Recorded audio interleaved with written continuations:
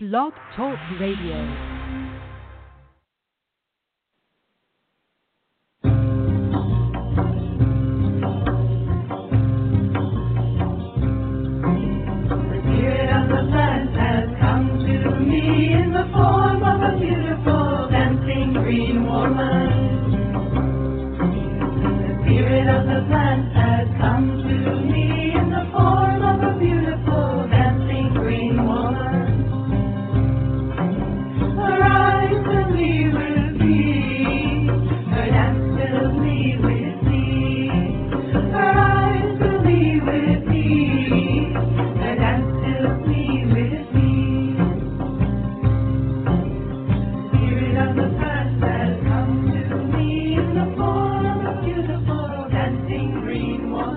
Hello and welcome. We're so glad to have you with us here this evening on Ask Herbal Health Expert Susun Weed, a 2-hour radio show each Tuesday night. Herbal medicine is people's medicine, simple, safe, effective. Please bring your curiosity and health questions. Susun will enlighten, surprise, and delight you. I know most of you know Susun Weed already. She's my mom, so I know her. But for those of you who have not yet met Susun, I'd like to share she is the author of the Wise Woman Herbal series, 5 wonderful books on women's health and herbal medicine, including Wise Woman Herbal for the Childbearing Year, Breast Cancer Breast Health The Wise Woman Way, Healing Wise, The Wise Woman Herbal, New Menopausal Years, The Wise Woman Way, and Susun's latest book, Down There, Sexual and Reproductive Health, The Wise Woman Way. In addition to being the editor at Ash Tree Publishing and writing her books, Susun is the director of the Wise Woman Center in Woodstock, New York. The Wise Woman Center is open to the public on appointment-only basis. She offers weekend workshops, intensives, and apprenticeships throughout the season. Susun is also available to you online via wisewomanmentor.com. There you can go and view her weekly e-zine. You can subscribe to receive a notification via email each week, or you could join her mentorship program. Susun also offers distance learning correspondence courses and online courses at the Wise Woman University. But you can also just go to her website, susunweed.com, where you will find thousands of pages online with recipes, articles, art features, and so much more. Well, for now, let's see what Susun has to share with us this evening. Thank you, and welcome, Susun. Thank you, Justine, and welcome, Rebecca. Good evening, Susun. How are you today? Oh, I'm doing good. It's been a busy day. My son's going to start school tomorrow, so Oh my gosh, how exciting. Golly. That's really exciting. Yeah, busy days, so much to do, so many things to harvest. We had to sit down and make a little list of all the things we have to do. Make jewelweed witch hazel. Do you make jewelweed witch hazel? It's one of our summer standards. We pick the jewelweed, root and all, rinse the soil off the root. The root has to be bright orange, and smash it into a pot and cover it with witch hazel, just regular witch hazel from the drugstore, and bring it to a boil and cook it until it turns orange. It's usually like 15, 20 minutes. If it doesn't turn orange, then trade out the plant material. Get more plant material. It wasn't mature enough, or there wasn't enough of the coloration in the root, because that coloration is an anti-inflammatory. Do you think that would be something that would be good to plant if I didn't have it, like to get seeds of it, or is it like pretty invasive, or? It's certainly not a native plant, and it is considered invasive, and I really ran up against that when I wanted to use it in Germany. I use jewelweed broth, not the witch hazel. You don't want to drink the witch hazel internally, but I also use the jewelweed same way. I smash it into a pot, cover it with water, and cook it into an orange broth, and I use that as a powerful anti-inflammatory. When I was in Germany, one of my students had arthritis, which would flare up and make it impossible for her to walk up the 3 steps into the room where we met. And I really wanted to find some jewelweed and make some jewelweed broth for her. But because it's not invasive in Germany, it was very hard to find. As a matter of fact, it wasn't until we went to this very, very old cave, a cave where they found, I think they found an ivory carving in this cave that was dated to be over 30,000 years ago. Oh, wow. And the area where that cave was covered in jewelweed. I would love to work with it, though. Yeah. So that's on our list of things to do. And the shiso is flowering. So that means, the shiso is even more delicate to frost than basil. I know, that's saying a lot, right? Basil is so delicate to the frost. Even say frost near basil and it can die. I actually think mine's frosted. Is like, yeah. That it drops seeds. Oh, good. So we're really, this is the time to start thinking about harvesting that shiso. Are you going to make pesto from it? Are you going to dry some? I just filled up our salt grinder, and I put some dried shiso from last year into the salt grinder. So as we grind our salt, we get some shiso in with it. And, of course, I think of shiso as American tulsi. It's our holy basil. That sounds really good with the salt. It's such an easy plant to grow. So time to start harvesting that. The sage and the rosemary and the mints, we'll harvest those in a while, but we have, even in our colder climate, up until certainly the end of September and well into October, what with global getting warmers, we have a longer season to do things. So I tell you what's been on my mind also, though, and that I continue to get more and more upset about our dismissal from the job we'd been hired to do in Jamaica. And I a lot of the people that were going to go are also upset about it, because they're like, we should be able to make our own decision if we want you to teach there or not. But you think? And my sense is that I'm not getting more upset personally, because like most of us, my personal upset comes up immediately. What comes up as a kind of aftermath is a broader upset, an upset for women, an upset for being told basically what we were told, because I just reread that email. What we were told was that the authorities, and he didn't notice that he didn't name them, but respected authorities don't feel that I could be trusted. Right.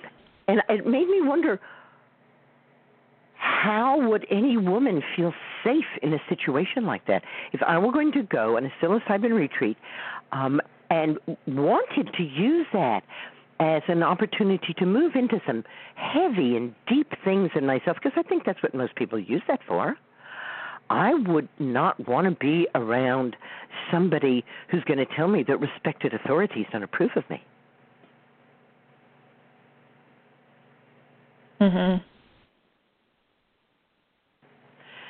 So I continue to be very distressed about the way we were treated. I'm not distressed that he canceled. As I said earlier, that happens. And it happens for a huge number of different reasons. But I don't feel that we were treated honorably in this. And that's very upsetting. By a place and I think that has as their cachet, we want to be a place to be trusted. Yeah, and it's actually interesting, because I hadn't talked to anybody that had experiences there before this all had happened, and then I had talked to somebody, and I think that that's been showing up, and it's interesting that it showed up for you in that email, because that's kind of the issue that people have been having when they've gone there to do deep work on themselves, that they're not being given the attention and like the respect that they need while they're there, and to like integrate afterwards. They don't have any integration process afterwards. And so so it's it's really deep work to be and well, I really, I really respect Eric for taking the risk to set up a center to do that, and I, hope that he can make his way through what I consider really shooting himself in the foot here. Yeah, and he seems like the person that will learn from his experience here. So I think so. So Colleen and I have just cut up a whole bunch of bone set that I harvested on my walk today. Do you remember the botanical name of that plant? You might not, since it doesn't grow out your way. Okay. I do have some growing. I planted some this year. I should know. What is it? Eupatorium. Eupatorium. No, I don't remember. Perfoliatum, because the stalk grows through the leaf. Mhm. You look down on it, it's not like the leaf comes to the stalk, but it looks like the stalk is growing right through the leaf. And I first got turned on to bone set by being told that the flu was called breakbone fever. And that the reason that this is bone set is that it relieves the muscle aches from flu, because not because it sets broken bones. And so when you make medicine, I'm curious. Go ahead. Do you wait for it to flower and then? That's what we just did. We just cut up the flowering tops. It's about the top third of the plant, the stalk, the leaves, and the flowers. Yeah, mine hasn't quite flowered yet. It actually is not. It's kind of a sparsely growing plant. It hasn't really filled out in my garden where it's planted. It is a plant that needs water and a lot of it. Yeah, I've been giving it lots of water. So okay, that's it. And my guess is that because it's a perennial root, that you're not going to get very good medicine from it until it grows for a while. Oh, okay. Right. This places where I harvested are very mature stands that have probably been there for 100 years. It's a really long-lived plant. The bone set. Mm-hmm. I mean, some perennials, it's like, some years are there and some years they're not here. But, bone set, I can go every year to the exact same places and pick it. Mhm. Has your skull cap really been taken off with all the rain out there? No, because the stilt grass has really invaded the places it likes to be. Okay. And stilt grass is a very invasive grass that, I always say about the Artemisia vulgaris that it destroyed my mint bed, but I think that the stilt grass, given half a chance, would probably destroy an Artemisia vulgaris bed. It is that aggressive and just covers the ground where it grows. I mean, nothing can get through it. Mhm. And skullcap, of course, is not such a vigorous plant anyhow. It's always a little, right, it kind of grows in marginal environments so that the bigger plants can protect it. Mhm. Well, we have an interesting guest tonight at 9 o'clock, and that is Carolin Hauser. Carolin Hauser came to America 13 years ago with $7 in her pocket and a dream. Stay with us, 9 o'clock. You'll be able to find out how a woman with $7 in her pocket got divorced, got bankrupt, married her divine partner, and has now grown her own business into a multi-six-figure company. Carolin Hauser, 9 o'clock, right here. Sounds great. All right, we have a few people waiting with questions. If you have a question for Susan, please press 1 to speak with her. And our first caller is coming from the 845 area code.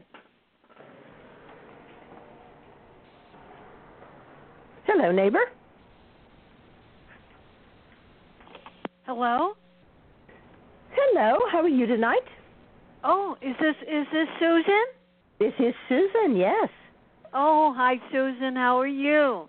This is I'm Debbie. doing well. A little hot, but that was the weather. Funny that you should say that. That's why I'm calling. I'm tell. having a terrible time with the heat, and I wanted to know if you could suggest anything.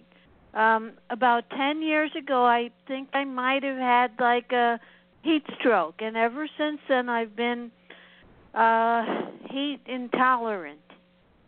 And yesterday when I got off the train in Rhinecliff, the train station is not air conditioned, and then when I tried to walk home, it's only 3 blocks. My face turned bright red, and I felt like I was going to pass out, and the heat is really getting to me. Do you have any suggestions? Yes. Let me check in that you are currently drinking nourishing herbal infusions. Yes, I am. Okay, good. That's step number 1, to make sure that you're getting lots of minerals and electrolytes. And in this kind of weather, best if those are iced. Iced liquids get into your bloodstream in minutes. Did you say ice? I said iced. Ice. Ice, as in the thing the ice maker makes. Ice. Yeah, right. So ice will help. Ice is the most important thing for you. Wow. I didn't know that. Yes. Iced you liquids. Mean iced drinks? Iced liquids, iced drinks go into the bloodstream in minutes. Hot liquids take hours.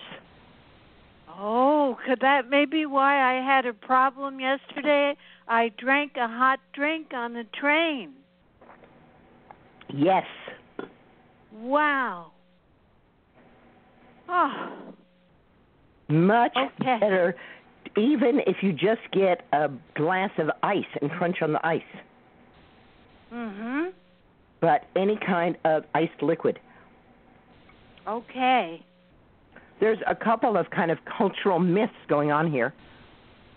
One, an American and I think European cultural myth that somehow it's not good to drink while you're eating, but it is just fine. It doesn't dilute anything. Mm-hmm. If drinking while you were eating diluted things, then we wouldn't have soup with our meals. Mm-hmm. Many cultures, it's traditional to start your meal with soup. And then the other thing is that we hear from Chinese practitioners and Ayurvedic practitioners that ice is a perversion. And believe me, if you live in China or India and you want ice, that is a perversion. Mm-hmm. Because it's not available. But you live in America, where ice is available everywhere. So enjoy it. I will. It's one of those extra special perks that we get. The native people believed that burdock root gave them tolerance to great heat. Mm-hmm. Tonight on our salad, we had some burdock root vinegar, and we pulled the vinegared slices of burdock out of that vinegar. When I make my burdock root vinegar, I make sure to cut the burdock root thin enough, small enough that I can use it in my salads once I have poured the vinegar down far enough. That's a wonderful and easy way to get burdock into your diet, but of course also burdock tincture, which is easily available. What about a burdock root infusion? Is that as good or not? That would be just fine. So either a tincture or the infusion? Absolutely. And how much of the tincture would you take? I would ask the tincture and ask my body. Mm-hmm. I was trying to explain this the other day. I don't know if I did a very good job of explaining it, but what I do when I'm asking for a dose is I get the liquid that I'm going to take the dose in, and I hold the dropper in such a way that drops are coming out, but I'm not squeezing. And there's a point at which the drops stop coming out. Mm-hmm. Now, certainly, if we looked at it like scientifically, we would see that there was probably a slight muscular contraction that caused those initial drops to come out, which then fades away. And I trust that it fades away at the time at which I shouldn't be putting any more in my cup. And when I'm doing that with myself, I might get one day that I need 5 drops of this tincture and the next day that I need 25. And that gives me the sense that this is a pretty good technique. Because I am different from day to day. Right, right. Well, I'll try that. Yeah. So burdock root would be one of the and of course, if you're doing burdock fusion, it would be iced, right? Burdock infusion as an iced drink? As an iced drink, exactly. Okay. Okay? Yes. Yeah. The other thing is most people feel hotter in the minutes following the exertion than they do during the exertion. Oh. So knowing that you're a little more heat sensitive, you need to judge that exertion a little better. Right. And say, I think okay. It happened after I climbed up a set of stairs. Can I feel twice as hot as this? And if you can't, then it's time to stop right there, whatever you're doing. And say, no, maybe I could take more right now, but then I'm going to get hotter afterwards. I have to leave some room there for myself. Oh, that's good. Yeah. I like that. Also, check out what menopausal women who are having hot flashes are doing. And that includes little personal fans with sprayers without the fan, all of which cool. Moist cloths on the back of the neck, including bandanas with gel inside them that you wet and then it swells up, and as it loses the moisture, it cools you.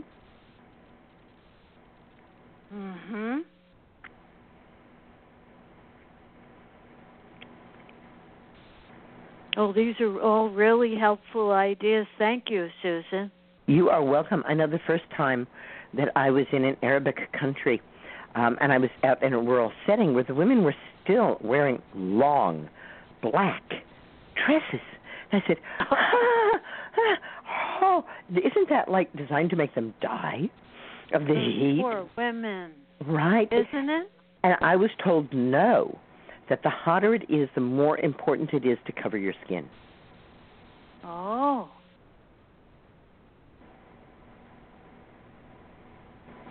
And for some reason, it seems to increase your skin's ability to get the heat out of your body. So you mean like wear long pants and a long shirt? Wear long pants of very light material instead of shorts, yes. Okay. Look around the world at people who live in desert settings and look at how well dressed they are. They don't go around in halter tops and shorts. No, they don't.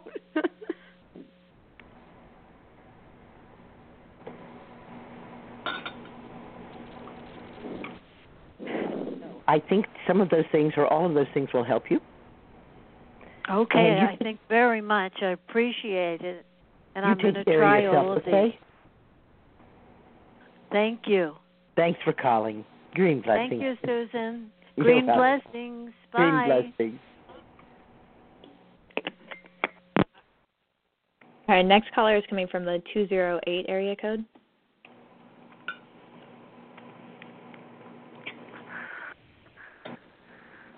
Hi. Can you hear me? Yes. I'm Tabitha Finn. I'm on an internet phone, so I'm not sure how my reception will go. but I've been wanting to call for a while with lots of different questions and just started reading your books and making my own medicine this year. And so today I'm kind of just calling for some parenting advice, I guess. I just put my son in kindergarten today, and I'm more emotional now that I'm even talking about it than I realized. But they'd made him go 8-hour days this year, and so I thought he was going to do really good with it, and I've been a stay-at-home mom this whole time, so it's crazy. And he's my only kid, and he's kind of a outside boy and likes to have a lot of energy always. So I was a little worried of 8-hour days, of course, and so I brought him there, and he seemed to do good. And I left him after a couple, almost maybe an hour. I hung out in the back of the classroom with a couple other moms, and we're at a small school, and there was probably only about 12 kids in his kindergarten class this year. And so when I picked him up off the bus today, though, he wasn't very excited about it and ended up getting in trouble and had to sit down and not move and put his head down. And so now I'm wondering about sending him to school because it seems like we're having problems already. And so I'm just kind of wondering about homeschooling and what you kind of know maybe from Justine's homeschooling experience with your granddaughter. And I guess I'll just let you tell me any advice you have for me now, maybe. Yeah. When Justine went to school, the word homeschooling didn't really even exist.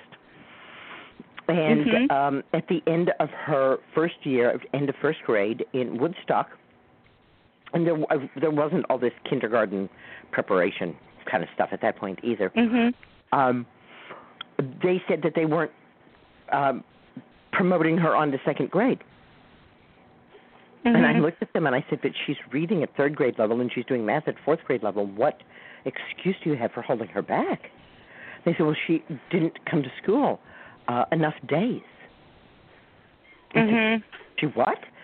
Because every time she said, I don't want to go to school today, I said, fine, what will we do? Right. That's how I kind of was this morning. I didn't really, because he really sleeps until sometimes 10:30 still, and so school started at 8, and I tried to get him up at 7, and he wasn't going to get up, and I tried to get him up at 7:30, and by the time 8 came around, he kind of woke up finally on his own more and was ready to go, so we tried it, but now I'm just wondering how I'm going to deal with it with him already getting in trouble, and I do want him to be able to go and be around the other kids and function in a, I guess, public manner, but I'm just more traumatized feeling now.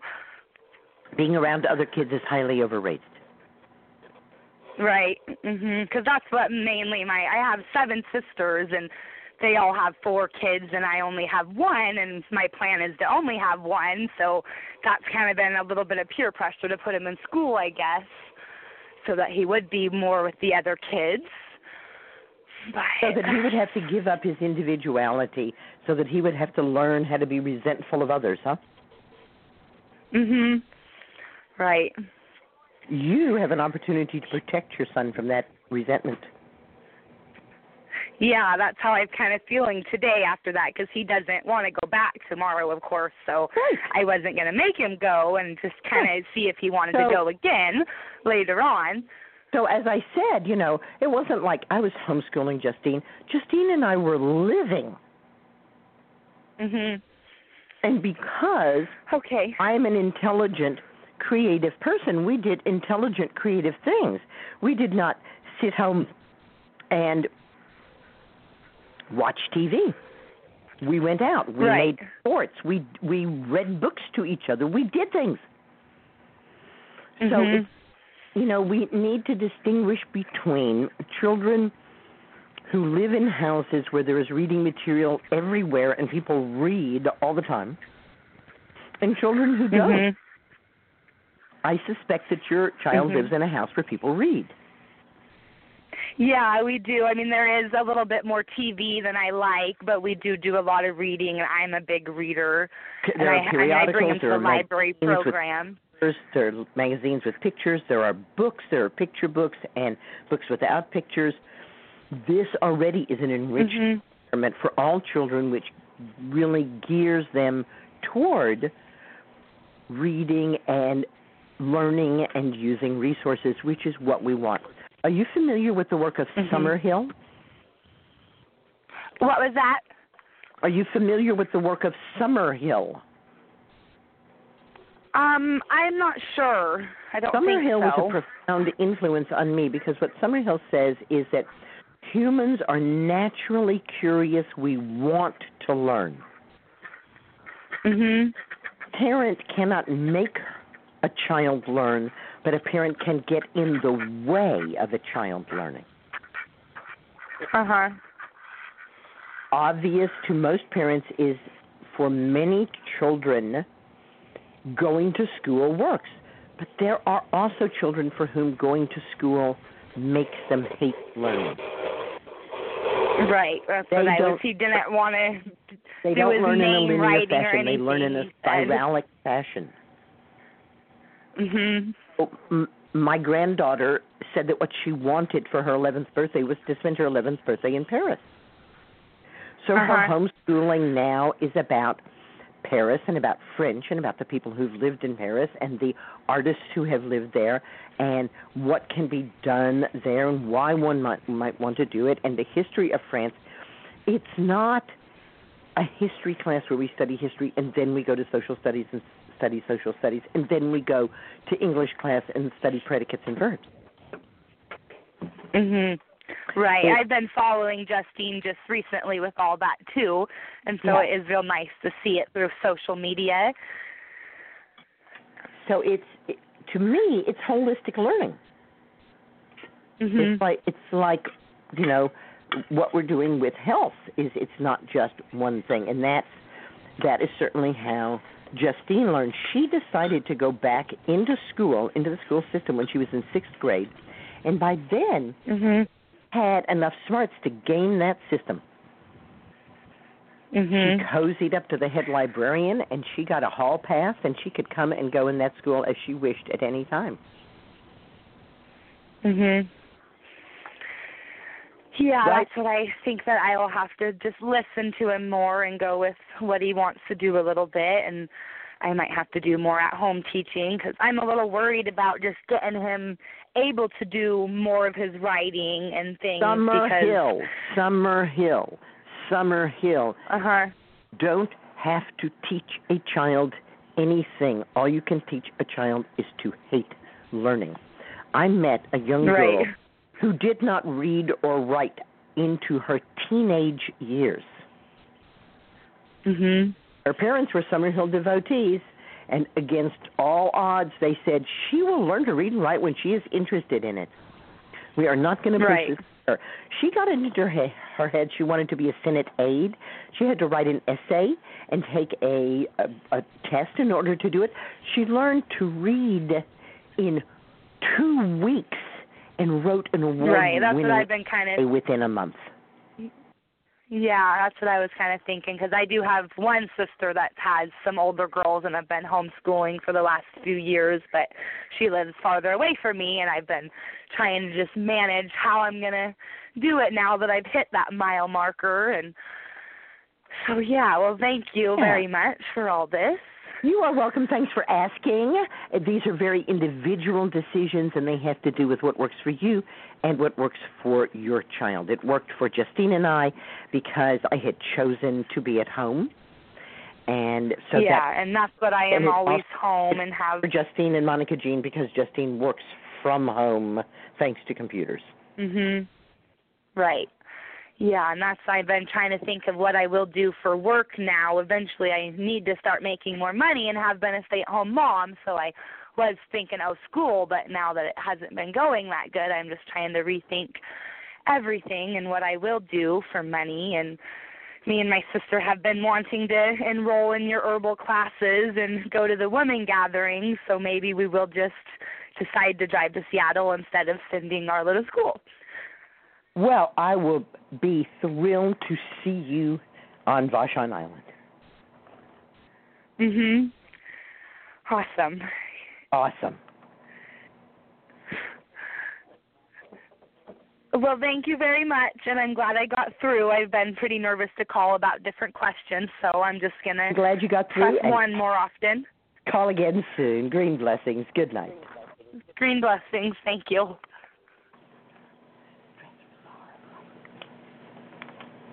All right, the next caller is coming from the 732 area code. Hello. Hello. Hello, Susan. This is Ruth from New Jersey. Hi, Ruth.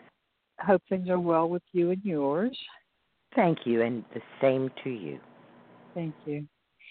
I have particular questions. I'm 68, and about 5 years ago, my teeth started to clearly show their demise.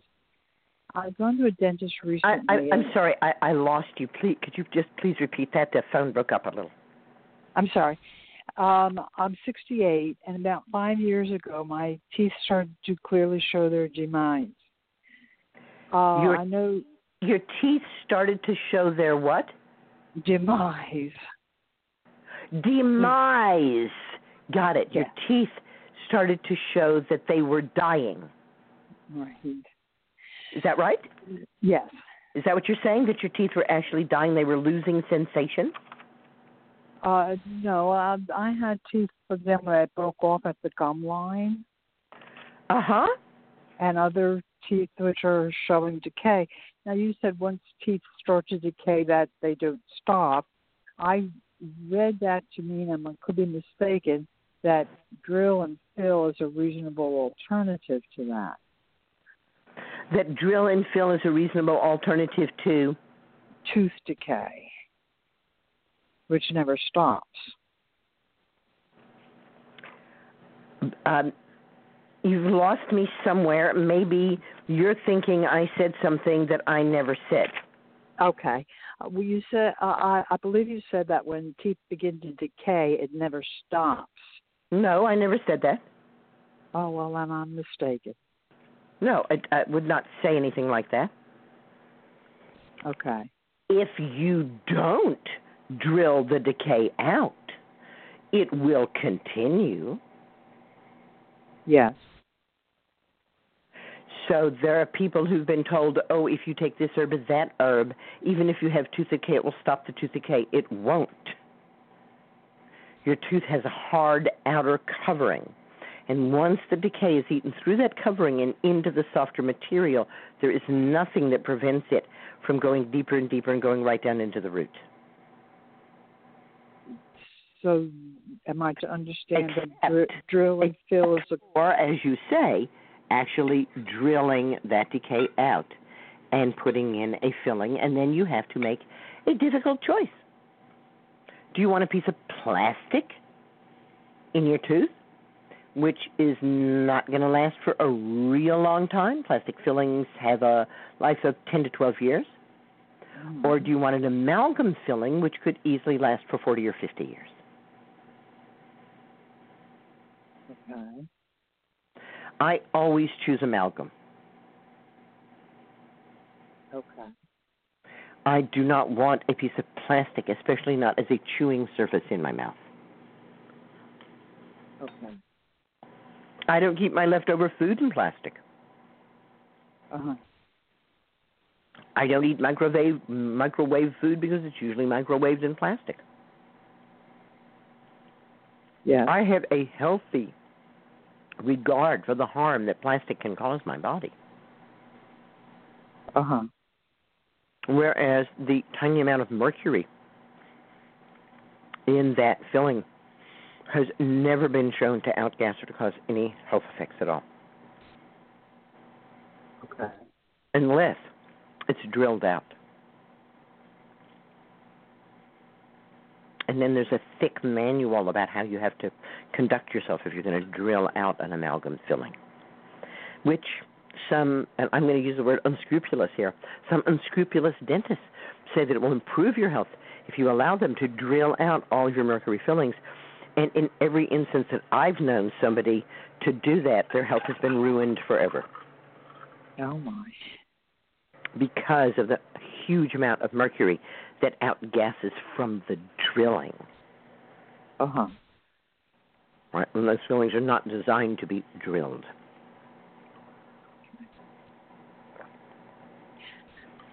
So if you have cavities, yes, please, to get them drilled and filled. And why would a person have cavities? There's several reasons that interlock.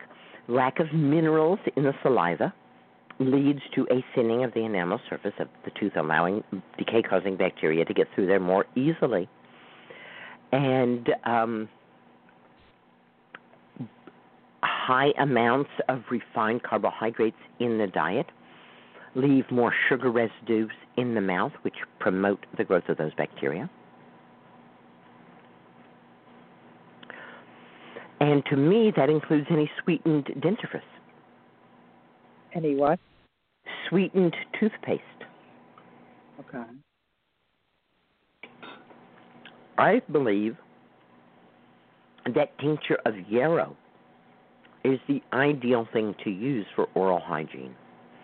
It kills all decay-causing bacteria. It kills all the bacteria that cause gum disease.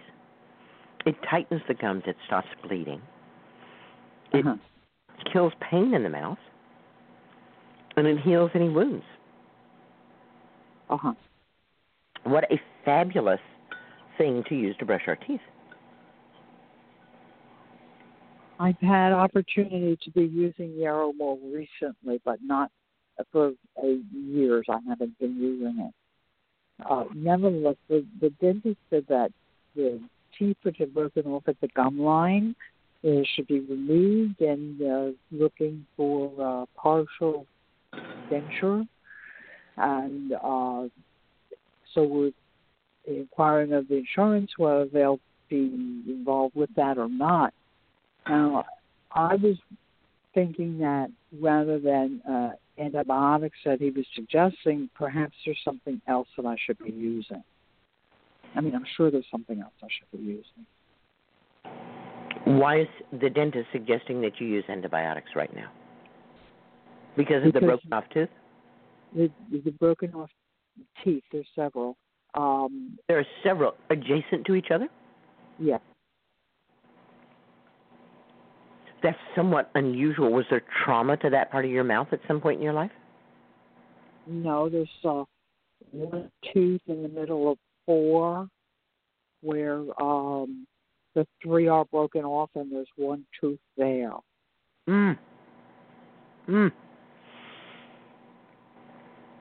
So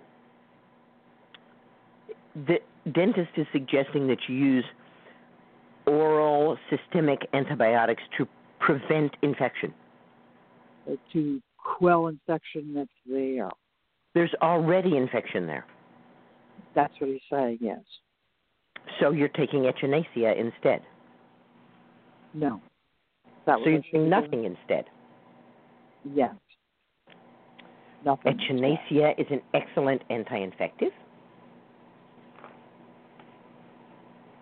I use it in fairly lavish doses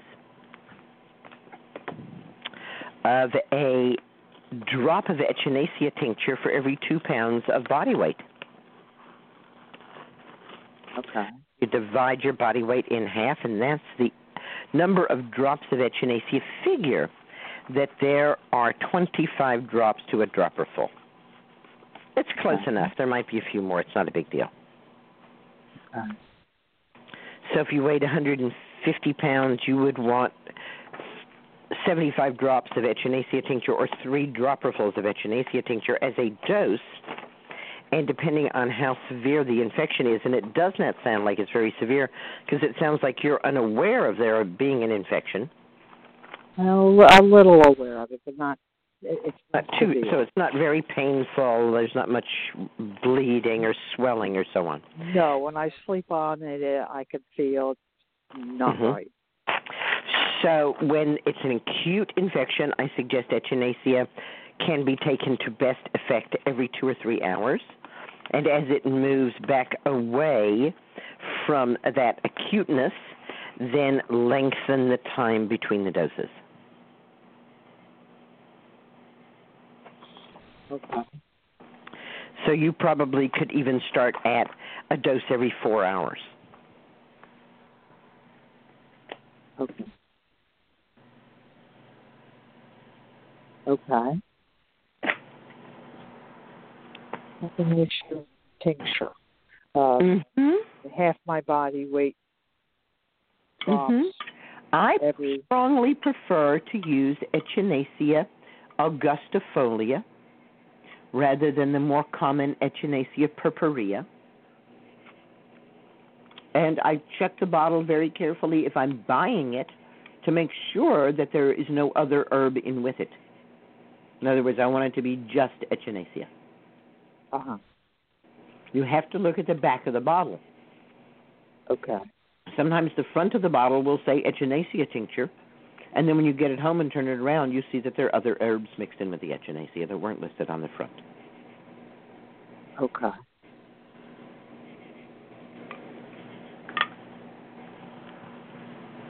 Okay.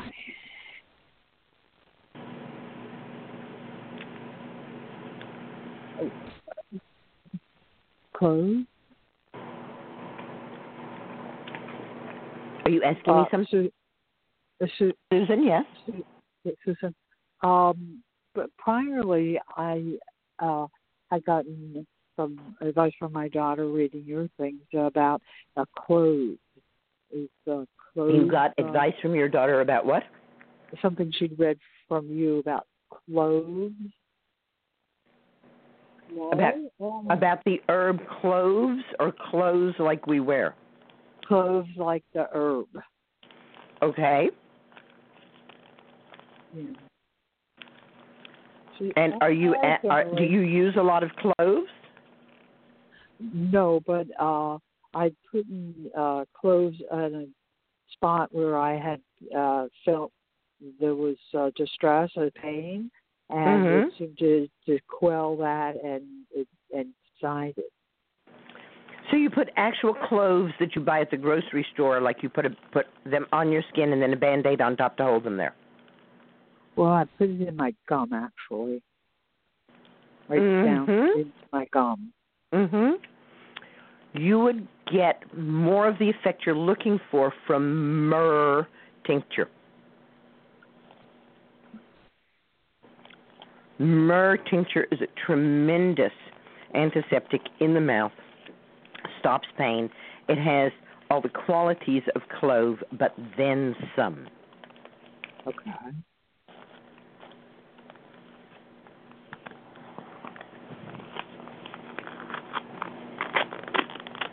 Myrrh tincture. Yes. The difficulty with the cloves is that we don't know who picked them. Okay. And as cloves only grow in tropical areas, we probably would not be amiss in figuring that whoever picked them does not have access to either a restroom or toilet paper. Is that really the kind of thing you want to stick in your gum? No. I remember when Justine came back, her husband was on the Olive Oil Council of America, and they were giving this grand olive oil tour, and she came back and she said, I will never again eat a sun-dried tomato. It was all over Greece. They were sun-drying the tomatoes, and she said they were covered in flies. Oh. That they had children who would, like, run around the tomatoes waving things to get the flies up off the tomatoes so they could dry. She said the sight of a sun-dried tomato now just totally turns her stomach. Oh, my. You know, I have friends who have been in China who say that they would never touch any herb that was grown in China. For similar reasons. Okay, Susan, excuse me. How much myrrh should I consider taking? I'm sorry? How much myrrh should I consider taking? You're not going to take it. You're going to put it on your tooth or your gum wherever it hurts. Okay.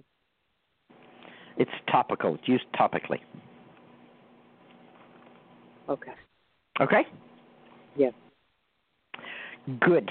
I think you will get some benefit. Myrrh is a resin. when you put it into your mouth, it will kind of gum up. It'll turn to kind of like beeswax in your mouth, so long as it's good quality myrrh. If it doesn't do that, you need to look for some better quality myrrh. Okay. Okay? Yes. All right, then. Thanks for your call tonight. Okay. Thank you, Susan. I appreciate your time and your knowledgeability. That you're such a help, and I look forward to reading more. I'm reading New Menopausal Years, and I look forward to reading more of your work. Thank you. Looking forward to a book coming out soon, I understand. Yes, hopefully. I will get back from this journey to California and Oregon and get right back into it. I've been doing some light editing over the past few months, but I have not had I'm giving myself the indulgence of not working on Abundantly Well unless I really can sit there for days and work on it. Really want to, make this a deep, deep dive and really pull a lot up from inside all of my years of life and existence. Well, thank you for your time in doing that, because it's very important for us out here. Thank you so much. Green blessings. Green blessings. Good night. Good night.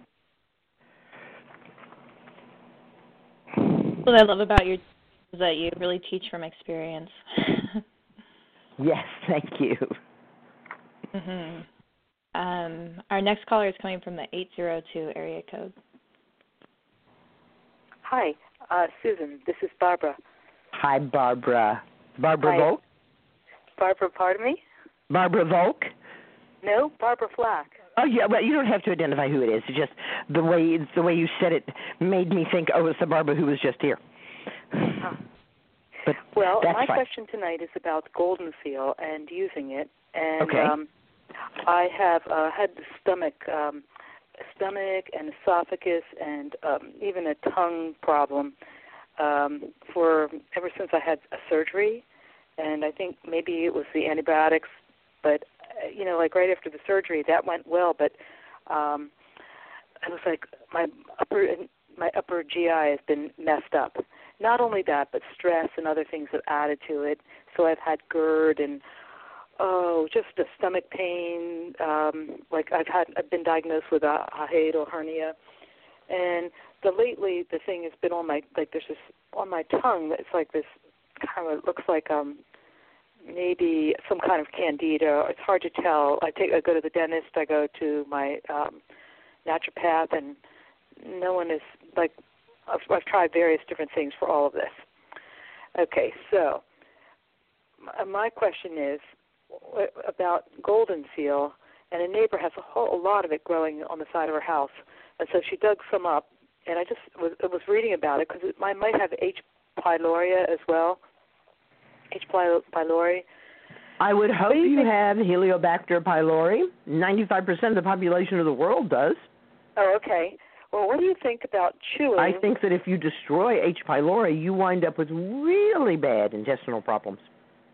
Okay, so this is an upper GI problem. A guardian. What's that? Helicobacter pylori is a guardian of the intestinal tract. Getting rid of it is the worst possible idea. Do you think goldenseal chewing it would be a good idea? I don't. Oh, okay. Absolutely not. It's too strong. Let me tell you my favorite goldenseal story, When I was first interested in herbal medicine, goldenseal is what everybody used as an anti-infective, and I hated it. It was so bitter. It stained everything. It was just like, my body said, what? Come on. This is not the way to get healthy. And so I, kind of set goldenseal aside and pursued other herbs and came up with echinacea and have popularized echinacea. And it's a much happier, kinder herb to use as an anti-infective. And it loves people. It loves to grow around people, whereas we were well on the path toward exterminating goldenseal at the rate people were using it. So I'm happy to see people using far, far, far less goldenseal and lots more echinacea, which is so easy and fun to grow. Then I started to kind of get interested in goldenseal because I knew that it was a native plant and native people use it. And I started to ask my native contacts, how did you use goldenseal? And they all said to me, it was great dye. And yellow puccoon is what, yellow puccoon translated, into various languages is what most of them called it. So I pursued this. With a few of the women that I thought knew more than they were telling me. And finally one of them said to me, you keep pestering me about goldenseal. And I can tell you more about goldenseal, but you're not going to like it. And I said, yeah, that's exactly what I want to know. I want to know the stuff that I'm not going to like, so tell me. She said, you probably know that native groups made war on each other. And that they weren't like big wars with tanks and planes. They were more like skirmishes and ambushes and coming in the middle of the night and so on. And she said, I'm sure that you've also heard that native men were particularly adept at torturing the captives that they got. She said, but what is rarely talked about is that the men only tortured the men. The women got to torture the captive women. She said one of our favorite tortures was to take a captive woman and tie her up and deprive her of food and water for a sufficient length of time that she would eat anything, and then give her goldenseal to eat.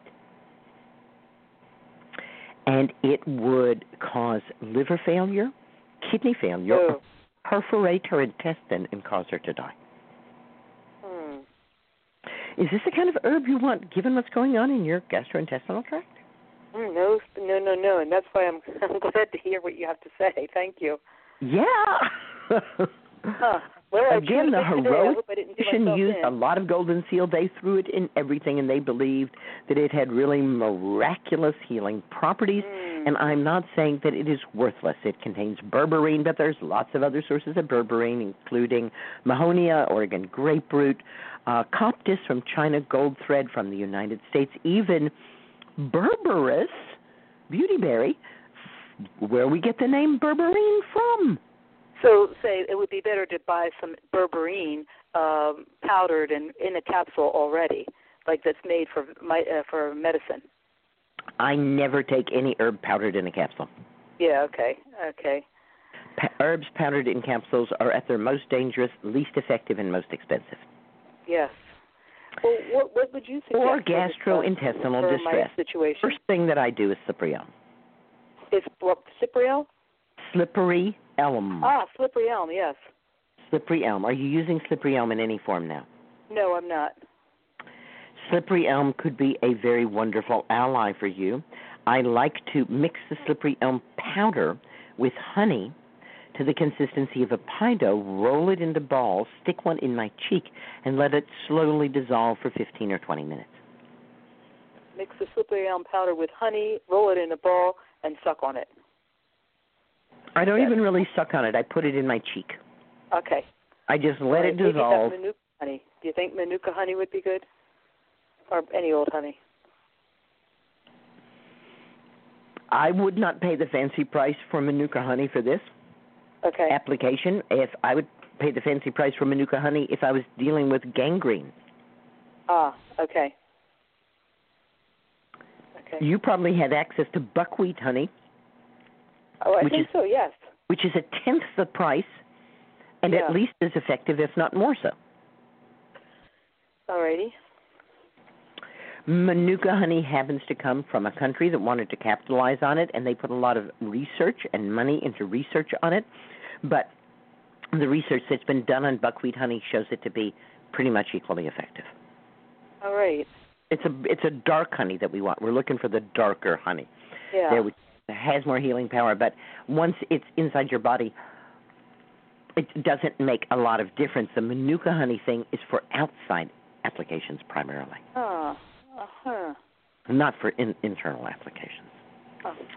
So any good quality honey will work just fine, and this will start to restore normal cell growth to your intestines. The entire lining of your digestive tract is replaced every 24 hours. What about this? Slippery elm will start immediately replacing the lining of your entire digestive tract from your mouth all the way through your esophagus, your stomach, your small intestine, your large intestine, your rectum, and your anus. Will start within hours to replace any problematic tissue with good, strong, healthy tissues The longer you use the slippery elm, the better the condition of the intestines. Slippery elm quells acid reflux. Oh, good. Slippery elm both counters diarrhea and counters constipation, so it normalizes. It's an adaptogen to the gut. It doesn't push the gut to go either way at all. The biota of the large intestine is pretty much set by the time we're 3 years old. It's somewhat variable between birth and 3, and by then it's pretty much set. It's so much so that you could actually identify somebody from the biota of their large intestine. The biota of the small intestine changes. We're not exactly sure how or why or when, but it may change as frequently as every hour. And there are hundreds of different organisms in the small intestine. When we take an antibiotic, certain parts of the biota of the small intestine are depressed and other parts jump up to take their place.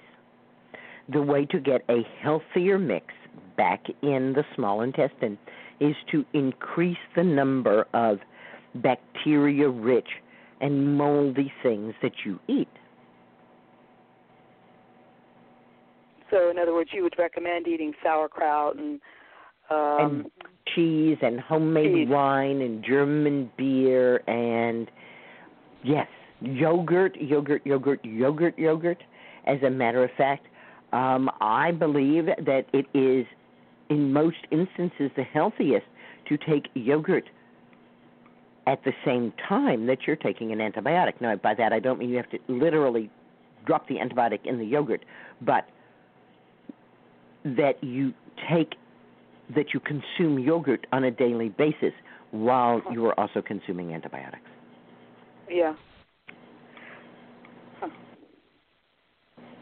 Okay, so start we with know that gut flora. And, know that gut flora is more positively impacted by food than by liquid. So the sauerkraut better than the beer, the yogurt better than kombucha, raw milk cheeses, excellent. Okay. Right now I'm like on this diet because of the fungus. I guess it's a fungus on my tongue. No one seems to identify it, but sores on my tongue. On your tongue, and being on a restricted diet is going to make your situation a lot worse. Like no dairy and no grains. Stupid. Well, I'd certainly rather go with your idea. It sounds a lot better. I have never known anyone to get well from making their diet narrower. Huh, interesting. Now, of course, if you have celiac disease, you need to avoid gluten. Well, I didn't have it befI don't know if I could have well, then you don't. It. It's a genetic disease. You either have it or don't. You don't get it. It's not contagious. I mean, it could have popped up, It could for not. some reason. Doesn't work that way. In the surgery I had, it was a hip replacement. I had a lot of antibiotics, and one thing the operation was really successful, the hip and everything, but my tongue was really messed up. I felt like I must have bit my tongue in surgery, and it's never been right since. It's like it gets sores all the time, and I guess if I was having problems with my tongue, I would probably seek out an acupuncturist. An acupuncturist, okay. Yes, right. because they use the tongue as an indicator of general health, and rather than treating your tongue, they will see what your tongue is indicating and treat that. Okay. Right. Well, so they might say something like, overheating, in the triple warmer. And the overheating in the triple warmer is causing these sores on your tongue. And so we have to cool the triple warmer, and to do that, we are going to do this for the liver. And I'm just making this up. I'm not saying this is an actual diagnosis, but that's the kind of diagnosis that you would get. And it's very different from a Western diagnosis, which is there is a causative agent, we will kill it. Right, yeah. Okay. Thank you. I like these ideas. You're welcome. Green blessings. Thanks for calling. Green blessings as well. Thank you. Our next caller is coming from the 847 area code. Hello? Hi. Hi. Thank you so much for taking my call. You're welcome. I have been really, really dealing with depression now for years. I'm guessing all from just postpartum. I'm still breastfeeding my 3-year-old, and I have a almost 9-year-old as well. But it mostly comes with in kind of cycles, and I deal a lot with just my self-worth and things that I never really dealt with when I was younger.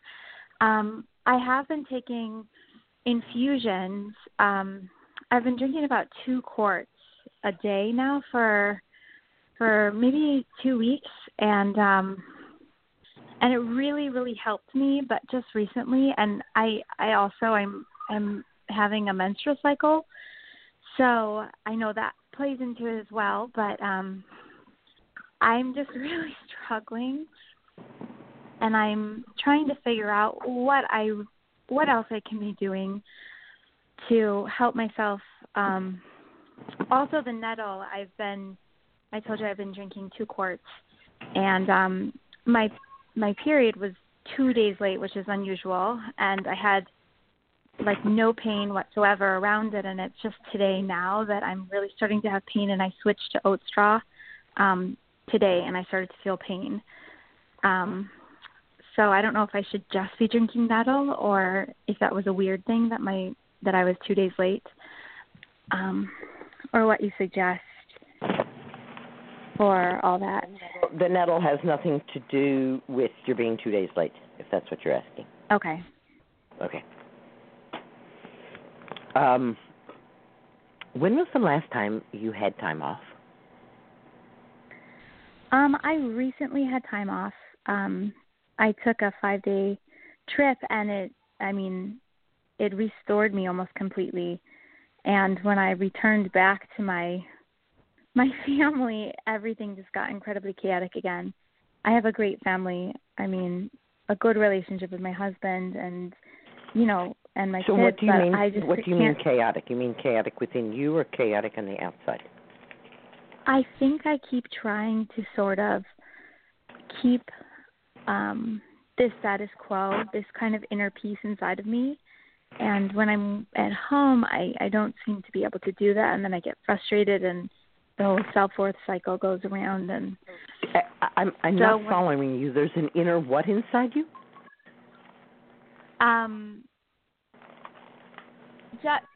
So when I had this time off, I felt completely restored. I felt positive, happy, healthy, strong. Right. And when I come back into my family life, I just end up back into this cycle of intense. Hold on, buddy. Okay. I just come back into this this cycle of depression, and it sort of slowly drags me into it. It slowly drags me into it.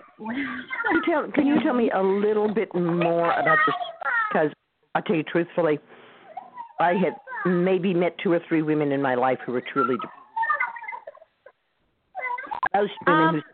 Most women who say they're depressed have given up because they are too fed up. Well, I'm wondering if when you're by yourself, things seem to be orderly and controllable because you're by yourself, and then when you return home, things are completely unorderly and uncontrollable, and that's frustrating to you. But you don't want to be frustrated because it's your beloved husband and your beloved sons, so you stuff that frustration down inside you. Well, even when they're gone, like when my husband's at work, as soon as I take my kids to school, it's like I just needed to sleep all the time. I need to sleep, and even now when I'm just in the world socializing with people, it's almost like I'm distant. Just emotionally, I'm just not interested. So the past couple of weeks that I've been drinking these infusions, I feel much better. Come here, buddy.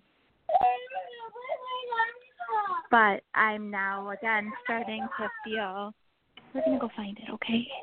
Starting to feel it again, and I'm just really frustrated with that because I just want to be more functional and better for my family, for everybody. I feel my daughter is kind of really empathic to me and almost taking on different aspects of this person that I have been. Well, there's several ways through this. And one of the most direct ways through this is stop telling yourself you're depressed and put a smile on your face. Yeah. Now, that's not easy to do. The land that I'm living on, I bought with 2 other women. They betrayed me, abandoned me, deprived me, told me I wasn't good enough. They did everything they possibly could, really make my life an absolute horror show. Yeah. And I let myself sink into it for 4 years. And I was desperate to get out of it. And a dear teacher said to me, the only way out now is to put a smile on your face and go gladly forward. And I said, I don't feel like smiling. She said, I didn't say like it. I said, do it.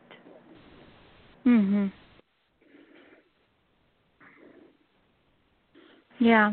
What you want is to be more there for your family. I personally believe that you can be. But I'm not the one who's pushing you into it. I'm also okay with mom sleeping all day. You've had a lot of nights. You stayed up all night. Yeah, and I have been. You got a 3-year-old? You're still sleep deprived if you have a 3-year-old. Yeah. You are. And I mean, just this last cycle, I've just been really kind to myself, telling myself, you don't have to do anything. You're going through this, and I keep telling my husband as well. But there are a lot of demands on women and mothers now, and I'm doing what I can, I think. And I've always been those demands on women and mothers. Imagine if every stitch that your children wore, you had to grow the plants, harvest them, ret them, spin the fiber, weave it into cloth, cut it out, sew it, and that's how they got their clothes. Yeah. Yeah, mothers always have a lot to do, but let's face it, mothers nowadays, most of what mothers do nowadays, they've laid on themselves. Yeah. They don't, yeah, there's not as much community support. So I'm wondering if there's any other thing that I should be doing, or if I'm missing something, if there's an herb I could be taking or a tincture I could be taking. I've tried rhodiola, which helped me for about a week. I suddenly had rhodiola energy. is more for people who can't get themselves to finish anything. It's not really an antidepressant. Again, what is going on, we believe, in the brains of people who say they are depressed is they don't have enough serotonin. That's why we give them SSRIs, selective serotonin reuptake inhibitor. In other words, this inhibits or prevents the reuptake of serotonin so that serotonin stays in your brain for a long time. At workshops, I don't know if it would work over the telephone, but at workshops, I take people into their brains and have them both raise and lower their serotonin levels because it is one of the easiest things that you can do. It's as easy as controlling your breathing. Wow. And the easiest access to increasing serotonin is to smile. I like that. Or as one of my teachers said, the best way to not be depressed is to laugh more at yourself. Yeah. Depressed, she said, is simply taking yourself far too seriously.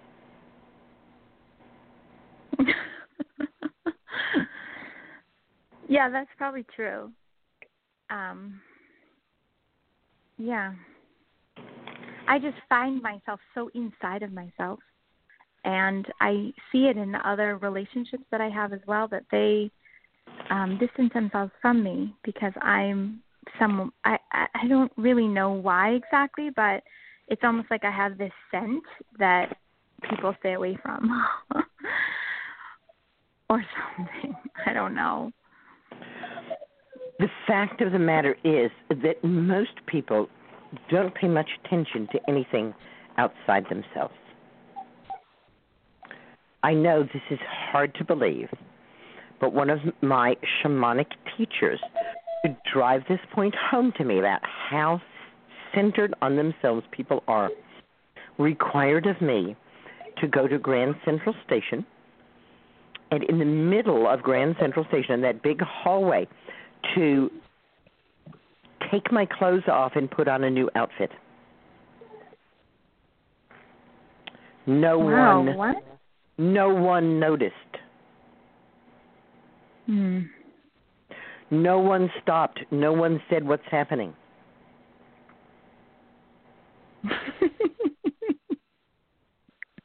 You are taking yourself too seriously if you think people are avoiding you. They're not avoiding you. They're avoiding themselves. Yeah. That's really interesting.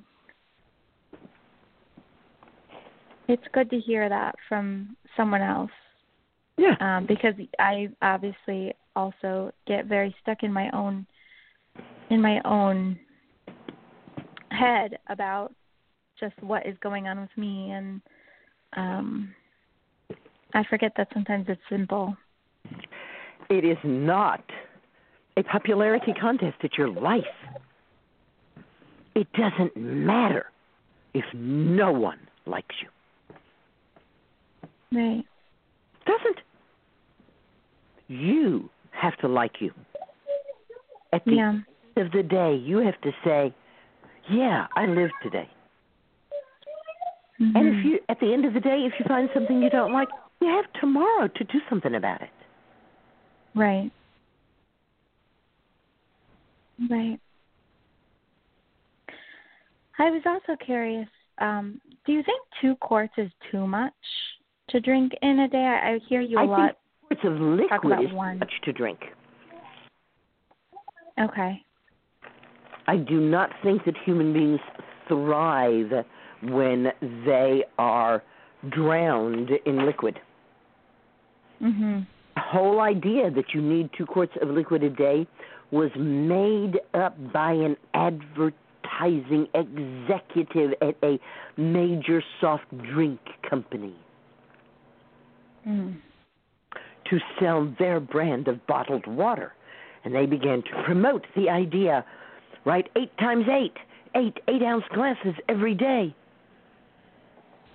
It's simply an advertising ploy. It has no basis in good health. Yeah. Okay. So maybe I'll try. Yeah. I know that you're still breastfeeding the 3-year-old, but not that much, right? Right. No, it's just kind of on and off in the evening and in the morning. It's barely anything. Exactly. It's not like if you were actually breastfeeding a young child, then yes, you would. Then 2 quarts would be ideal.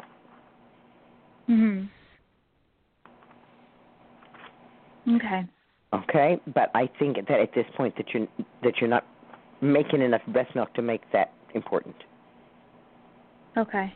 All right. Okay. Thank you. Thank you so much. You are welcome. Green blessings. Green blessings. All right. Looks like we have 2 callers with questions remaining still before our guest arrives for the evening. Only 10 minutes before our guest, Carolin Hauser, is here. All right. So you got about 5 minutes for each caller. Let's see. All right. The next caller is coming from the 319 area code. It's me. Hi. Hello? Hello. Well, hi. So I am new to herbalism, I'm almost 50, and I have 6 kids, and 4 of them are grown, and I'm so excited to get into this use of plants, and so I've been learning all I can. Before I learned about you, I had come across the New England Herbal Society. I'm a little nervous, so I can't even remember this group I'm learning through. It's an online academy, so I've been doing an intermediate course and some other courses, but then I found you, and you've been so interesting and enlightening, and I have been reading Stephen Buhner's book on the herbal antibiotics. My older kids have been just taking antibiotics anytime any doctor says you have more than just a cold. And anytime they go in for dental treatment, it's just sort of what they go to. And reading through his book, I realized there's a lot of issue right now with antibiotic-resistant bacteria. And a couple of the plants are plants we don't have around here. And I wondered if you knew some plants in the Midwest and Iowa. I wondered if you knew some plants that would work as well as some of the suggestions he has.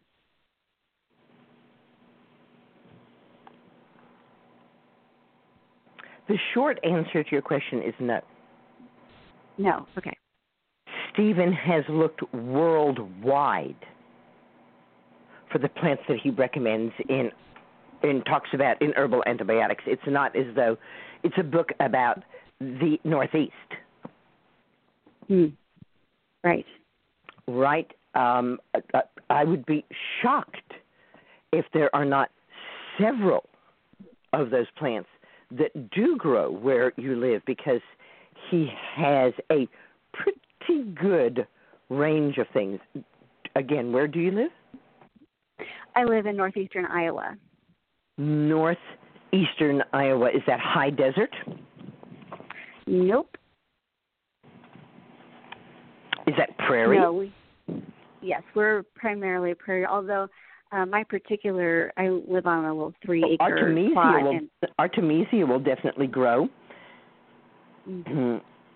Sida, I'm sure, would grow there. Bidens would grow there. I'm sure there's junipers there. Berberines, various plants with berberine would grow there. In wet places, boneset, the plant that Colleen and I just prepared, echinacea is a plains plant. The best echinacea is found in the plains. Yes, I have echinacea growing all around me. The person who lived here before I did planted it, but I don't know if it's angustifolia or purpurea. So I have some dried for tea, but right now my purple cauliflower. I would never use echinacea as a tea. Okay. Certainly not going to do anything. Oh, okay. So that dried echinacea I should tincture the fresh root. Echinacea purpurea loses all of its antibiotic qualities when it's dried. Okay. And since you don't know what it is, let us assume it's purpurea. 99% of the time it will be purpurea, so let's just assume it's purpurea and that it is useless dried. Okay. Completely and totally useless dried. Also, you would have to be very rich in echinacea to make it worth your while to use echinacea tea to deal with any infection at all. You'd have to drink about 2 to 3 gallons of echinacea tea a day to get the effect you want. Okay. Which is why echinacea root is tinctured. You don't know if it's purpurea or angustifolia. When the first frosts come, dig your echinacea root, tincture it up fresh. It doesn't matter which one it is. Okay. How about the white coneflower variety? It's in the same family, I assume. Does it have the same medicinal properties? Dig the root, taste the root. If the root makes your lips and tongue tingle or numb, then the answer is yes. If it doesn't, then the answer is no. Oh, nice. Okay, thank you. You are welcome. And that's our 5 minutes, and I need to talk to the next person. Green blessings. Thanks for your question. Green blessings. Good night. Okay, our last caller before our guest arrives is coming from the 610 area code. Hello, Susan. Hi.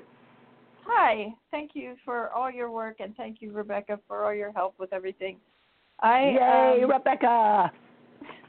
I have a lot of musculoskeletal issues, a lot of aching, stabbing, foot pain, and neuropathy, nerve pain, tingling in the bottom of my foot, down my legs. I definitely have a bone spur in my heels, tendonitis and heel pain. I spoke with you last November, and I have been very religious about my use of nourishing herbal infusions, and I've done a lot with comfrey and St. John's wort, both comfrey oil, salve, and compresses, depending on what I have. But I just keep putting on the comfrey, especially on the heel. St. John's wort oil down my legs and the bottom of my feet for my one I'm foot. I'm curious as to what the comfrey oil was made from, the root or the leaf, and if it did anything for your heel.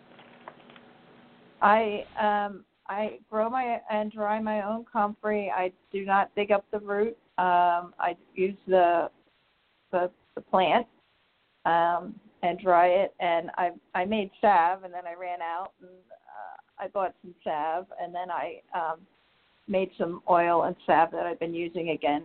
So you made oil and salve from dried comfrey leaves? Yes. And did it have any effect on your heel? It doesn't seem to. I couldn't imagine that it would do anything at all. Well, I've also been using the compress, so I do the infusion and I do the double brew. That might have effect. Castor oil will often dissolve bone spurs, but if we're going to use comfrey for external application, it should be fresh leaf or fresh root in the oil. And because it's high moisture content, you need to switch it out at 3 weeks. So you dig up a little comfrey root, wash it, chop it, fill the jar with the root, fill the jar with oil, or ditto with the leaves, especially get the leaf stalk, which contains the healing compound allantoin. The leaves themselves are not very healing. The root and the leaf stalk. So I always harvest my comfrey when it's flowering. I don't just harvest the leaves, I harvest the whole leaf stalk. Right. Okay, because now wait. That's the real goods there. So that's, if I'm going to make comfrey oil or ointment, that's what I use is root or leaf stalk if I don't want to disturb the root. And really not much leaf at all. And as I said, trade it out after 3 weeks. Take the plant material out and put fresh plant material in. Otherwise, it can get kind of rotty. But castor oil is the known dissolver of spurs. How are your nerves responding to the hypericum? It seems to come and go. It's and is better. that different? Was it constant before, or did it always come and go? It was constant before, so there was some improvement. So that definitely does sound like improvement. Yes, but my concern is I just went to a foot doctor after work today because I've had pain in my big toe joints. Anyway, she did an extremely thorough physical exam of every tendon and every ligament and bone and each joint, what hurt, what didn't hurt, and basically sent me away and said, you don't have a foot problem. You have a systemic problem. And she is recommending that I go to a family doctor or rheumatologist for, I'm going to say it wrong, either lupus or the SJOREN, Sjorgen's, I forget to say it. Sjorgen's syndrome. Yes. Sjorgen's. Yep. Yes. And so my question is, if I end up with an autoimmune diagnosis and it's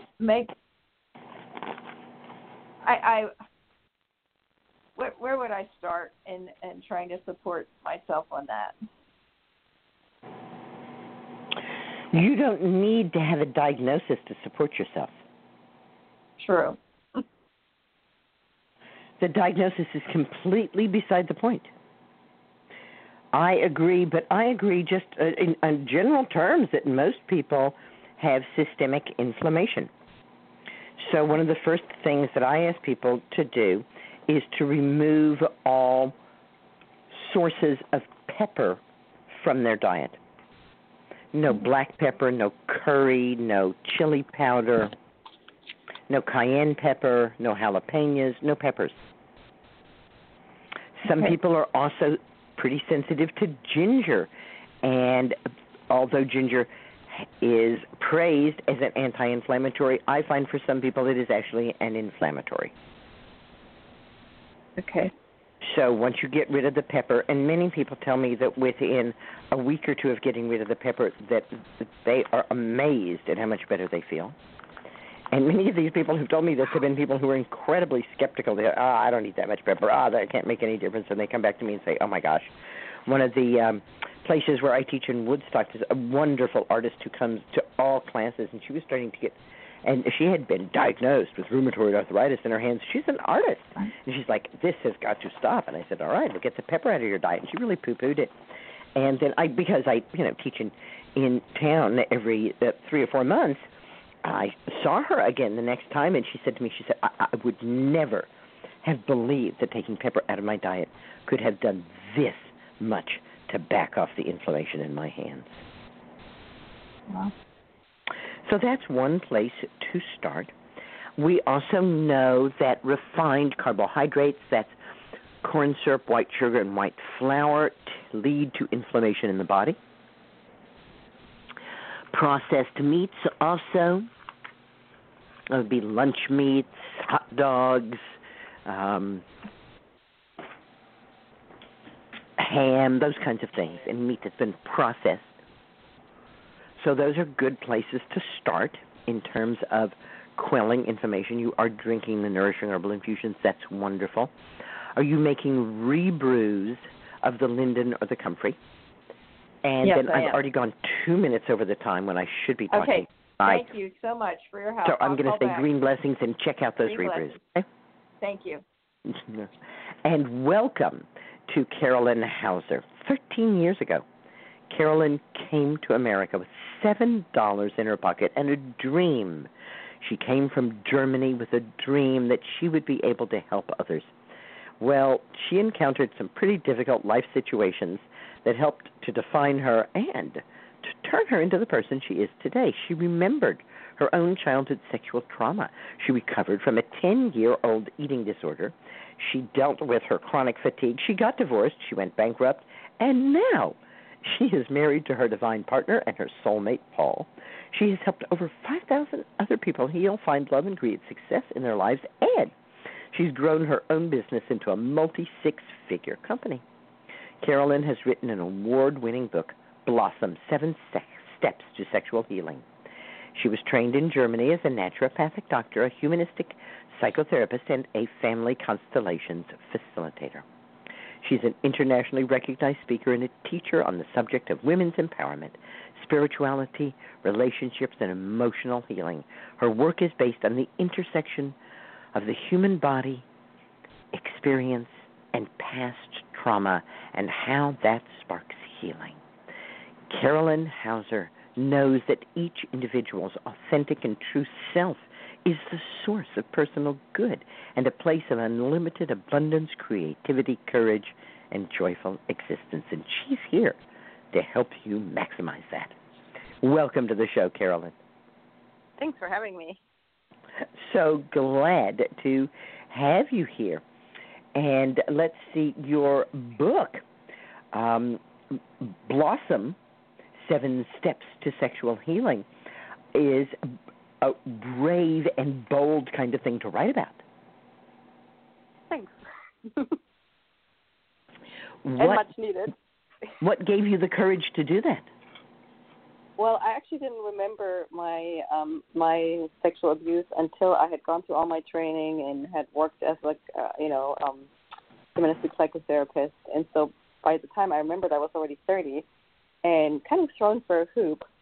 And because I had all the training, it seemed like it had something to do with my purpose. And so rather than just going on the healing journey by myself, I actually took a group of women with me, and I came up with the concepts, and then basically tried it with them, and then took everything that worked and put it into the book. And so that's how it was. I kind of helped myself. I had worked on myself so much. My whole 20s I spent working through my stuff to become a psychotherapist in Germany. And so I had a sense that it was really not about me. It was really about a greater thing. And so it helped me tremendously also not to go through it by myself, and basically have a tribe of people, women, that went through that journey with me.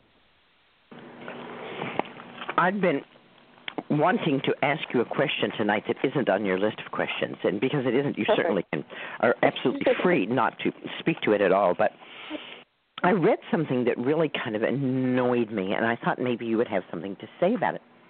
Okay. And what I read said, anyone who has been hurt will hurt others. Anyone who has been abused will abuse others.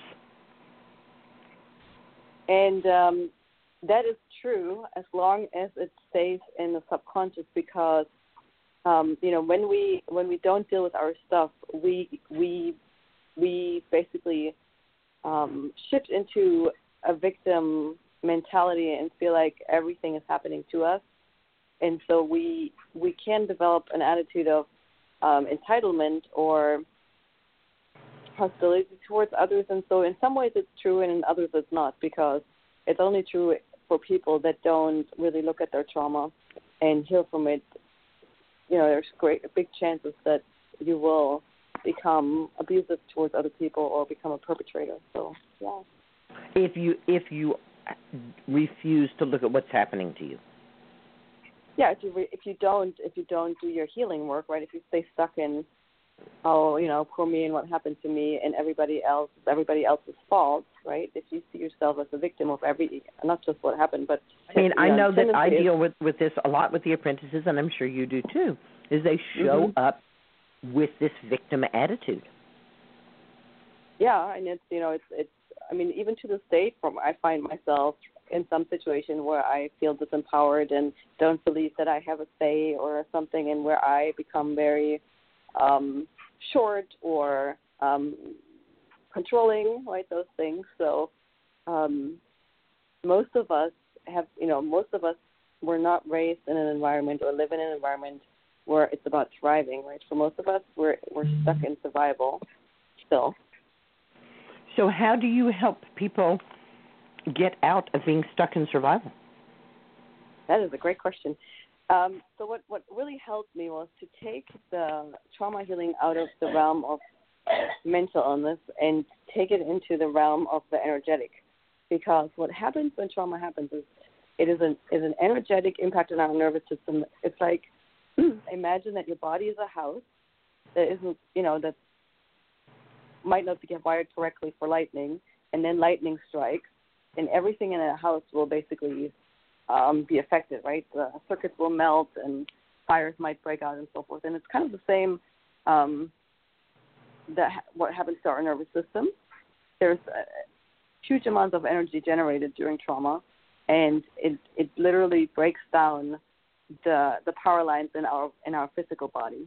And so when I work with people, we work on healing those places and really work on the energy, to help you basically get from a state where you have a lot of negative energy in your system to a place where you have more positive energy. And then most everybody has heard about the law of attraction by now. So good things come to us when we become of a higher vibration. And I don't know if you talk about this on your show, but the law of attraction states like attracts like. So when we become of a more positive vibration, and it has nothing to do with pushing stuff away and just talking ourselves into positive thinking, right? It really has to do with healing and cleansing our nervous system, which lives in our body, so that our whole being and our whole body can become of a positive vibration. How would you define a positive vibration? It's measurable. So low vibrational energy is everything. There's a certain marker, a specific marker, and that's the vibrational rate of 200. And this can be measured, right? It's basically speed. Lower vibrations they vibrate slower, and higher vibrations, they vibrate higher. And so vibrations that vibrate at the speed of 200, they go in resonance with courage. Or when we vibrate at that level, we become courageous, basically. We start attracting things and thoughts that give us courage. Everything below 200 is life-destroying. Shame and guilt are the two lowest. They're 20 and 30. I think shame is the lowest, and then guilt is, so shame is 20 and guilt is 30. And everything above 200 is life-giving. So ideally, we get ourselves into a space where we vibrate over 200, and then life starts getting better and better, and flow and ease and love and an experience of what I call, your own paradigm of paradise. That can be experienced when you vibrate, 500 and above. Well, that's the most specific answer I have ever gotten from anybody about what positive energy is. Positive energy is a vibration above 200, and that is measured by some instruments that you have. I don't have them. Quantum physicists do that. And quantum physicists do that, really? Mm-hmm. And, this is not brainwaves, because brainwaves are much lower frequencies than that, like 3 and 5 and 8. That's a different. What is it that's being measured? It's what's being so brainwaves can be very high vibrational, so it's a different kind of frequency. And to be honest, I'm not the scientist, so I don't know how they measure it. They measure the speed of the vibrational frequency. Yes, I know, but it has to refer to something. It's not just 200 nothings; it's 200 what's. Units. So that's what I'm asking. What's actually being measured here? So just a curious question, and I hear that you don't have the answer. So let's go on to your experiences with the women that you took on a journey of sexual healing. What was one of the first things that really made you go, aha?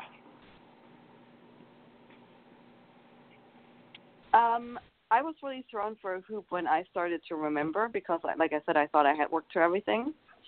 And I had a very good spiritual teacher at the time, and I talked to him, and my first aha was my conversation with him, because I was feeling very confused and very depressed, and he just said, well, this is part of your purpose. So that was my first aha. And from that then came me looking for help and getting help from people that really helped me not stay stuck in the victim mentality, that really helped me to see how, even though it's horrible and unforgiving in some ways, it really was, it was in some ways a blessing in my life, because it helped me really step into my power in this lifetime. It gave you an opening that you chose to step through. Yeah, basically because I had given my power away. I didn't say anything as a child, right? I could have, but I didn't it was my grandfather, so I didn't to protect him and out of love, because I loved him. So, and then throughout my life, I kept giving away my power to the eating disorders and to other people and other situations. And if I hadn't done that, I wouldn't have ended up in so much pain over everything that happened, that I would have gone, oh, let me see how I do, let me see why this is happening, and oh, I do this, right? I wouldn't have put two and two together. And then the aha was, well, if I give my power away, then I'm also the one that can keep my power, right? Yes. Yeah. So that was the big. Well said. First, we have to recognize we're giving it away. Yeah. So I had to go through all these painful experiences to realize that that's what happened. That's what made me look, right? Do you want to talk at all about that eating disorder? Sure. Yeah. So I was stuck in it for 10 years and really not realizing what was happening, and tried everything to, tried therapy and art therapy and all kinds of stuff. And my parents, also suggested a lot of things. And then finally, my mother came across a modality called Family Constellations, and because I really wanted to heal, I took her suggestion and went to what was the weekend workshop and had one session, and within 6 months I was completely healed from the eating disorder. So to make a long story short, I got very intrigued with that modality and spent my whole 20s studying it, and I'm now one of the leading experts in the world in that modality because it literally saved my life. Could you tell us a little about that modality? It's a new one to me. I could make up what it is. I mean, as soon as I hear family constellations, I kind of see stars moving around and making different things.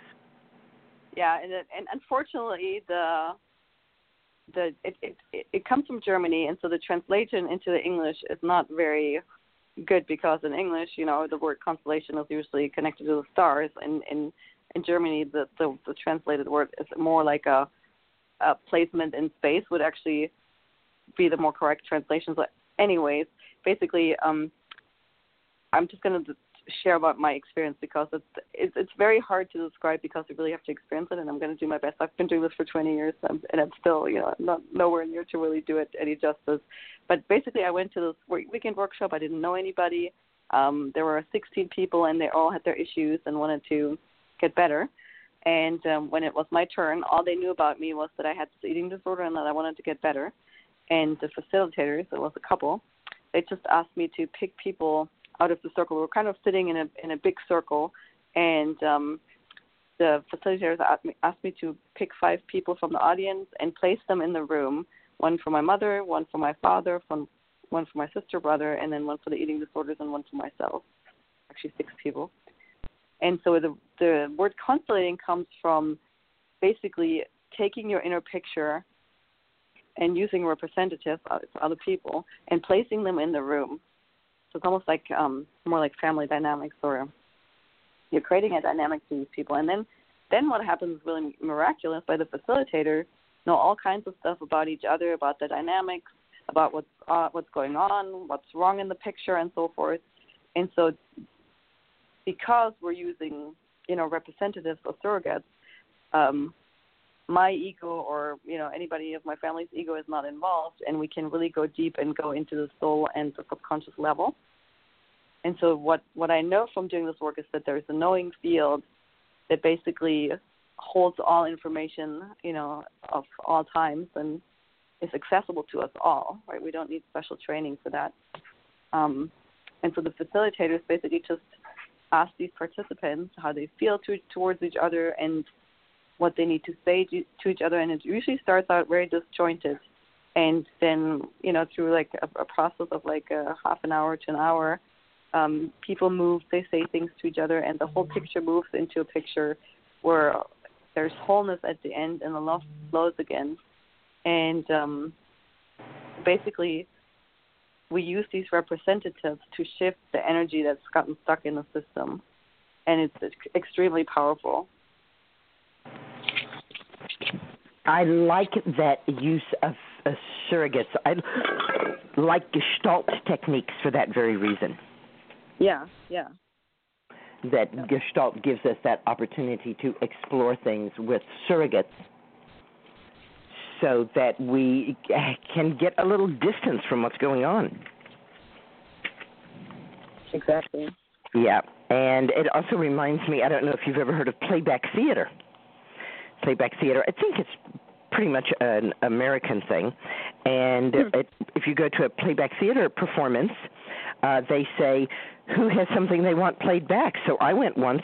I had just gotten a phone call from my ex where my daughter was, and this phone call said, I don't want to bother you, but Justine's been missing for 2 weeks now. I don't know where she is. She was 16 at the time. Wow. So when they said, does anybody, have the issue that they'd like played back? I said, yeah. My ex-husband just called and said that our daughter is missing. And so they did, very, very much like what you just talked about, only they had costumes. They had a big costume rack. So I got to choose people. I got to costume them. And then arrange them, and then they played back the incident for me. Yeah. So quite similar to what you're talking about. This is Susun Weed talking with Carolin Hauser. She's written an incredible book called Blossom, 7 Steps to Sexual Healing, and she also does personal work with people. Is that correct? Yes, I do. Yes. I take people on retreats. That's my favorite thing. Oh, goody. And if people want to get in touch with you, what's the best way for them to do that? My website is the best place, and that's womenintheflow.com. Women, that's plural, womenintheflow.com. Womenintheflow.com will get you in touch with, well, what will they find when they go there? When you go there, you will find several things. One of them is a gift for you that teaches you how you can, without needing Family Constellation or anybody else, how you can basically transform negative energy that has gotten stuck in your body into positive ones so that you start feeling better and that your life starts flowing better. And then the other tool that I'm gifting you when you go to my website is an exercise that helps you to know what your true yes and your true no is, because when we do that, when we follow our inner guidance on what feels right and good, we also start up-leveling and creating better things in our life. So those 2 gifts are on the website, and then also a link to my free Facebook group, which is Women in the Flow, where I'm pretty active, and where Facebook is a really great way to connect with me as well. So you can go there through my website. Oh, that is wonderful. Well, we also see information on Blossom. Is that the best place to find information on Blossom? Yes. I was just going to say, and of course you can buy Blossom from my website too. Okay, good. And if someone were to get a copy of Blossom, what would you suggest that they look at first? Well, I suggest for them to just read. It's in 2 parts. The first part is my story. It's just 30 pages and a little bit of my background. And then the rest of the book, part 2, is really, it's a course. There is lessons for every day, and I really suggest that you just read it every day for 7 weeks. So there's 7 weeks, 7 lessons per week. And it's structured in a very particular way. And if you really stick to it and take yourself through it, or you could do it with a friend, you don't have to do it in 7 weeks. You could do a lesson for every 2 days. But really follow the structure and don't skip ahead, because it builds very much on each other. What a beautiful gift. That is so amazing. Thank you for that. Each one of us is unique. And each one of us has unique experiences in our lives, and each one of us heals and becomes more whole in unique ways. And that said, we have all had the same experiences. Yes. So it's not as though one person's experience has no bearing on me. Yes. And it's interesting how we all heal each other, and I certainly see it in working with groups, that sometimes the person who's doing the emotional work is not getting as much healing as the people who are observing. Yeah. Mm-hmm. And again, because as you say, you can set your ego to the side and just observe what that other person is doing and then reflect on how you do it too. Exactly. So does your program allow women who have been sexually abused by men to feel safe with men again? Yes. Part of the reason why we don't feel safe, after any kind of trauma, and especially after sexual trauma, is because our brain literally gets wired for survival. And so we have 3 parts of the brain.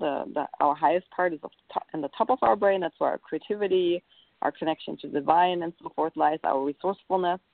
And then the midbrain, that's more to do with our functions, to function in the world. And then on the brainstem, on the bottom of our brain, where the neck meets the head, so to speak, that's our reptilian brain. And it's really concerned with survival. And so nothing is safe to that part of the brain. And when trauma happens, that brain kind of gets put into the driver's seat, gets put into charge when it really shouldn't, right? We should be able to make decisions from our highest part of our brain, but because of the traumatic experience, our brain naturally is on higher alert than from a person that hasn't been traumatized. And so the trick is to learn what to do to turn off that switch so that you have access to your higher brain, and you do that by learning how to relax and really calm your nervous system. And so the way to feeling safe is not by, becoming more mistrusting or installing alarm systems in your house. It's by really learning what to do to balance or rebalance your brain so that you can really assess a situation for what it is. Get that executive function back at the head of the conference table and get the hoodlums out of there. The hoodlums have their importance. We don't want them running the show. You say that sexual abuse is not a psychological problem. Could you explain that? Yeah, so to me, like I said in the beginning, it is really an energetic problem because your whole physicality and your nervous system gets thrown out of balance, your brain, right, your brain chemistry, your wiring of your brain, and you cannot repair that through talking. And I'm not saying that all therapists just talk, but you need to actually work with your body and your energy in order to heal your nervous system. Somatize. I am a big believer in somatizing. I agree with you. I think that, a lot of people just chatter away up there in their brain, no matter how high they are, and it's not really real until your body has experienced it. Exactly. Yeah, that's the key. It is certainly one of the keys. And it sounds like it's something that you deeply understand and can help people connect with, because that in and of itself becomes kind of scary. It's why people like talk therapy, because they don't ever really have to touch in. Mm-hmm. Yeah, so that's why the book is really structured in the way it is. It really leads you gently from having your mind understand everything that's going to happen to slowly but surely re-entering in a very gentle way into your body and then learning what to do when you're in the body. And what I also want to say, a lot of people are afraid that they have to relive the trauma. But, in order for a house to recover from the lightning strike, it doesn't have to go through another lightning strike, right? So, I actually had a lightning strike at my house, and flames shot out of my electric outlets. It was scary, let me tell you. I think you're the first person, I think. Yeah. Yeah. So my computer survived only because it was plugged into a backup, which was plugged into a backup because the first backup was blown. Wow, good. Yeah. We were very happy about that. Carolin, I could talk to you for such a long time. You have so much interesting material to share with us. But alas, it's a blog talk show, and they slam that door on us. And I always like to give you the last minute. What would you like to leave the listeners? What would you like to leave in their hearts and their minds? Yes. So we talked about power and how we have power. The thing is, we don't have power over other people. We don't have power over our circumstances for the most part. But we do have power over our own vibrational state. And so making, learning tools, how you can help yourself get into a higher vibrational space, a priority, that is actually the way to really claim your power and be in your power. And so I just want to encourage you to remember that and to find ways to learn about the vibration, and how to increase your vibrational frequency. How to help yourself feel more comfortable with more life force flowing through your body. Exactly. Yeah. And that's what we have power over. We do have power over our own body and how much, energy we do allow to flow through us. Yeah. And I definitely am all in for executive function, but unfortunately, executive function does somehow seem to get caught up in that blame, shame, guilt trip. And so sometimes we do have to steer around it. We often say to the apprentices, we're all for all emotions that are useful, and blame, shame, and guilt are the most useless emotions in the book. Yeah, and so, I just look at it from, there's just a lower vibrational frequency, and the tool that I'm giving away on the website will actually help you to just treat them like any other lower vibrational frequency so that you can use it as a fuel for your, basically, it's like the alchemist turning the lead into the gold, and you're using your body for that alchemical process. Thank you so much, Carolin Hauser. Carolin, Carolin, Hauser, Hauser. Thank you for helping me reweave the healing cloak of the ancients. And hey, Rebecca, herbal medicine as people's medicine. Yay, you. Green blessings to everybody, and good night. Thank you. Thank you, everyone. Good night.